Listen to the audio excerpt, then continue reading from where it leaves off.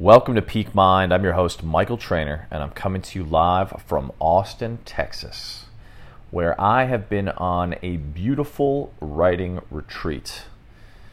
Tell you, there's nothing like taking a little time and putting yourself in an intentionally quiet environment to really tap into that inner knowing and that inner sense of possibility. And I've been practicing again. For those who are listening, I highly recommend, if you haven't read it before, The Artist's Way by Julia Cameron. And one of the practices that she recommends is something called the morning pages, where you take time each morning to write at least a page. And that page can be anything from, just random thoughts to, deep and profound flow that leads on to multiple pages. The idea is not that it be perfect, but that you get in the practice. And that, as my friend Stephen Pressfield says, you commit to getting up each day and putting yourself at the desk. And in doing so, you allow space for the muse to come through. And so I've been doing that. I've been taking the time and committing to writing 5 pages and not editing, not going back and rereading, not saying, oh, that was a stupid idea, I should go back and fix that, but more tapping into flow and attempting to find moments of flow. And without question, there is crap that comes through, but the idea is not to self-censor. It's kind of like a good meditation practice, right? The idea is not to quiet the mind entirely, right? Inevitably, thoughts will come up, but more to create more space between those thoughts and to become more forgiving of that internal judge and internal critic. And when that internal judge or critic shows up, to be in a spot where you can quickly pivot back to being in a place of creation. Now, I share that with you, one, because I think many of us would benefit from a self-inquiry practice, from a journaling practice, from a writing practice. Some of you may or may not want to write a book, but I think the idea of taking time each morning to be with yourself, to be fully present with your inner world, and to see what wants to come through you is an incredibly potent and powerful practice. And what's happened is, as I've built this muscle of listening within, is I've become, at the moment, acutely sensitive to energies around me.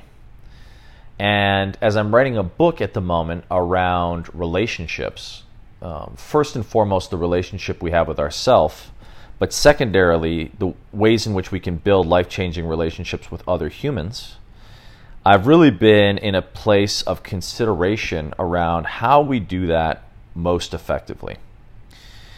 And last night, I want to share a story. I had some real insights. So I was, as I mentioned, here in Austin. I haven't really been going out and socializing a ton because I've been on this, writing journey. That said, I always find it's nice to pause, to go take a walk, and to sort of fill your cup with the medicine of people, with spending time with great humans. And last night I got invited to the Soho House for a dinner. And I was having a lovely dinner, and randomly in the bathroom, as I'm washing my hands, the guy next to me has a t-shirt on for a friend's company. And that friend had no idea that I was in Austin, but lo and behold, he was having his book launch downstairs.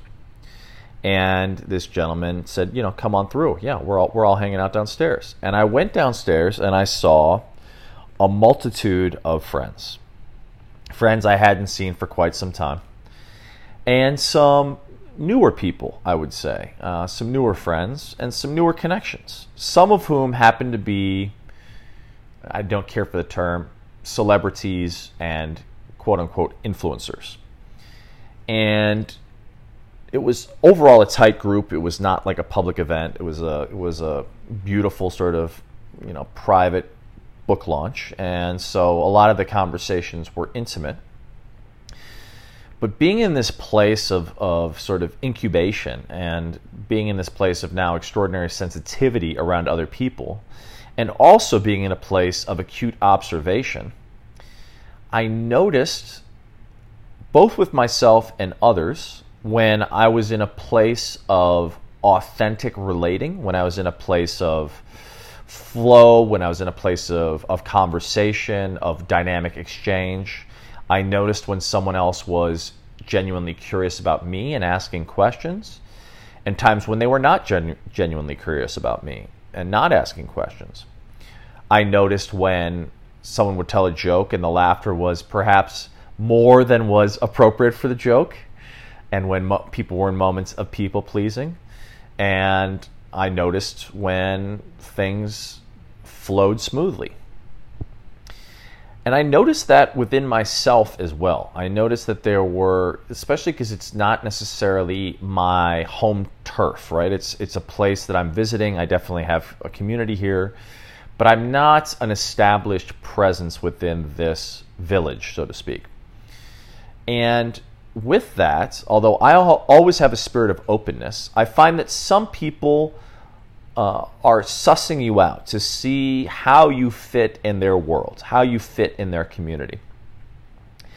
And what came up for me was there were moments in which there were people whom I genuinely would like to consider them a friend, but we're not yet in that place of trust. We're not yet in that place of mutual rapport. And I noticed within myself, there were moments in which, because one of the ways that I love to build relationships is to genuinely be of service. There were moments where I was trying to find ways in my mind to be of service, to be a giver, to authentically be a contribution. And while I think that that is a beautiful place to be, what I noticed was that I was, in effect, stepping back into a very old pattern, which I don't go into frequently, but of people pleasing. And some of you may have this part within yourself where you find yourself in a mode where you're looking to be the nice person or the people pleaser. But what it evoked for me was, do I really want to be in the world of someone if they're not, one, authentically curious about me, but two, if I'm not in a place where I feel there's a natural flow. In other words, where I'm actually consciously jogging my mind for a way in which to add value. Now, oftentimes that comes just out naturally, right? But when you're actually subconsciously thinking, oh, how can I, sort of be of value to this person? In my world, you're sort of you're out of the flow of the conversation, and you're actually potentially in a place of looking to appease that person. And I think that that can be a dangerous place, because I think when we are looking for qualities outside of ourselves, when we're looking for approval, when we're looking for validation, when we're looking to be accepted, oftentimes that's from a place that is not aligned to our center, from a place that's not aligned to our power. And I think that that can evoke, when we're in those moments, an opportunity for us to really question who we're being. And I'll take this a step further, because I had a conversation with a dear friend not long ago where she asked about my ideal partner. Now, I'm shifting this to being sort of a romantic context, but there were times in the past where I wrote out a list. But I do remember a story where a dear elder had shared with me. He was clearly happy and clearly in a long-term, valuable partnership. He said to me two things I'll never forget. He said, when my partner walks in the room, she lights up the room. And every night before I go to sleep and every morning that I wake up, we're laughing. And what it evoked in me was a feeling of admiration, a feeling of rapport, a feeling of humor, a feeling of ease. And not that that would be the totality of a romantic relationship, but I think oftentimes we go to, intelligent and beautiful and successful, all these sort of characteristics of how someone is in the world, without necessarily considering what they evoke in you and what their way of being is as it relates to who you want to be on a day-to-day basis in the world. And so I think as we consider relationship and how we relate effectively with people, it's really imperative for us to consider who we want to be and how someone else's level of being shows up for us, what it evokes in us. And what my friend said was, I don't think you need to throw out the list. I think what that gentleman shared with you is very worthwhile. But what I did was I wrote down a list of all the qualities I wanted in a partner. And then I went about going to be all of those things. She said, instead of looking outside myself for those things, I set out to be them one by one.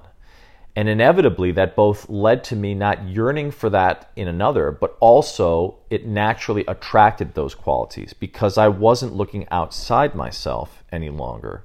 I was being those things, being those qualities.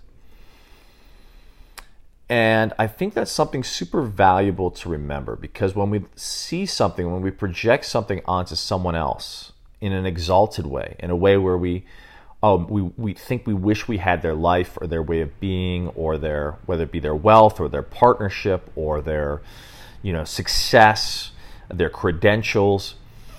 I think it's a moment to pause and think about who we get to be and what they're evoking. And if that's inspirational, that can be a very good thing.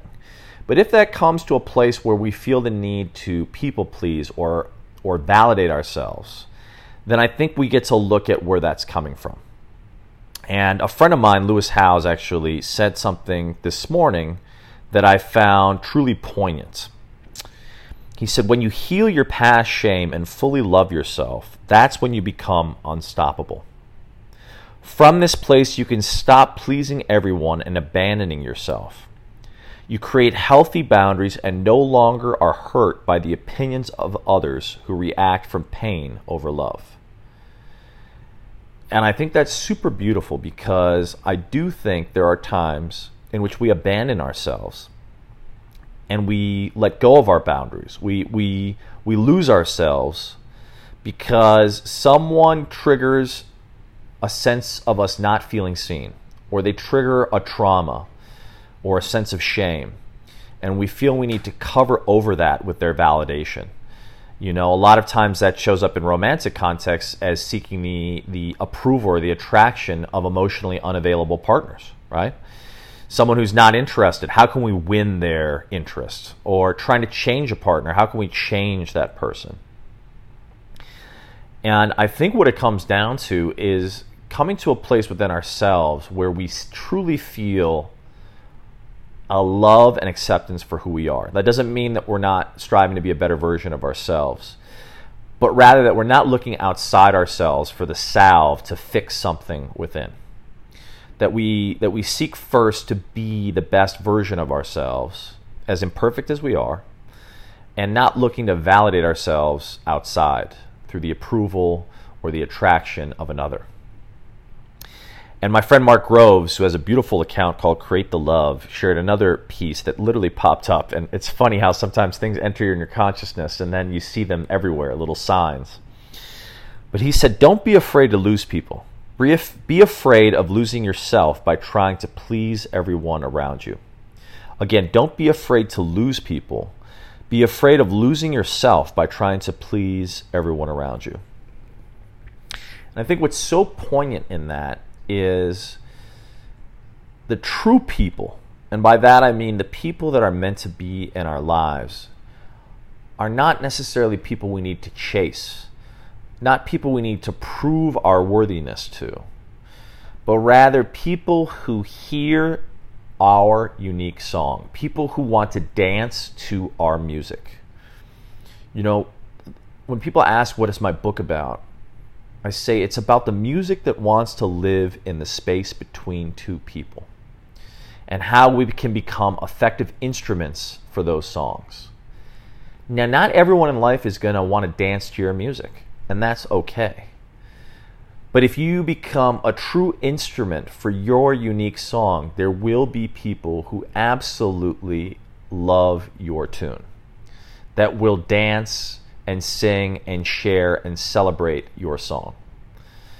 And so today, my friends, I just wanted to share this reflection because it was really up for me last night. And I've been so acutely aware of these, I wouldn't call them epiphanies, but these moments of realization, these reckonings.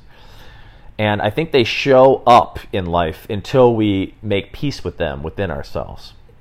And I think that goes back to that very first statement, right? Like once we stop yearning or searching or seeking for that elusive, shallow ghost outside of ourselves, once we see the true beauty and delve into the darkness and illuminate the dark places within and come through the work, not through spiritual bypassing, but through self-reckoning to a place of authentic expression and authentic love, then the people who love our song will 100% see us, see you, and be there.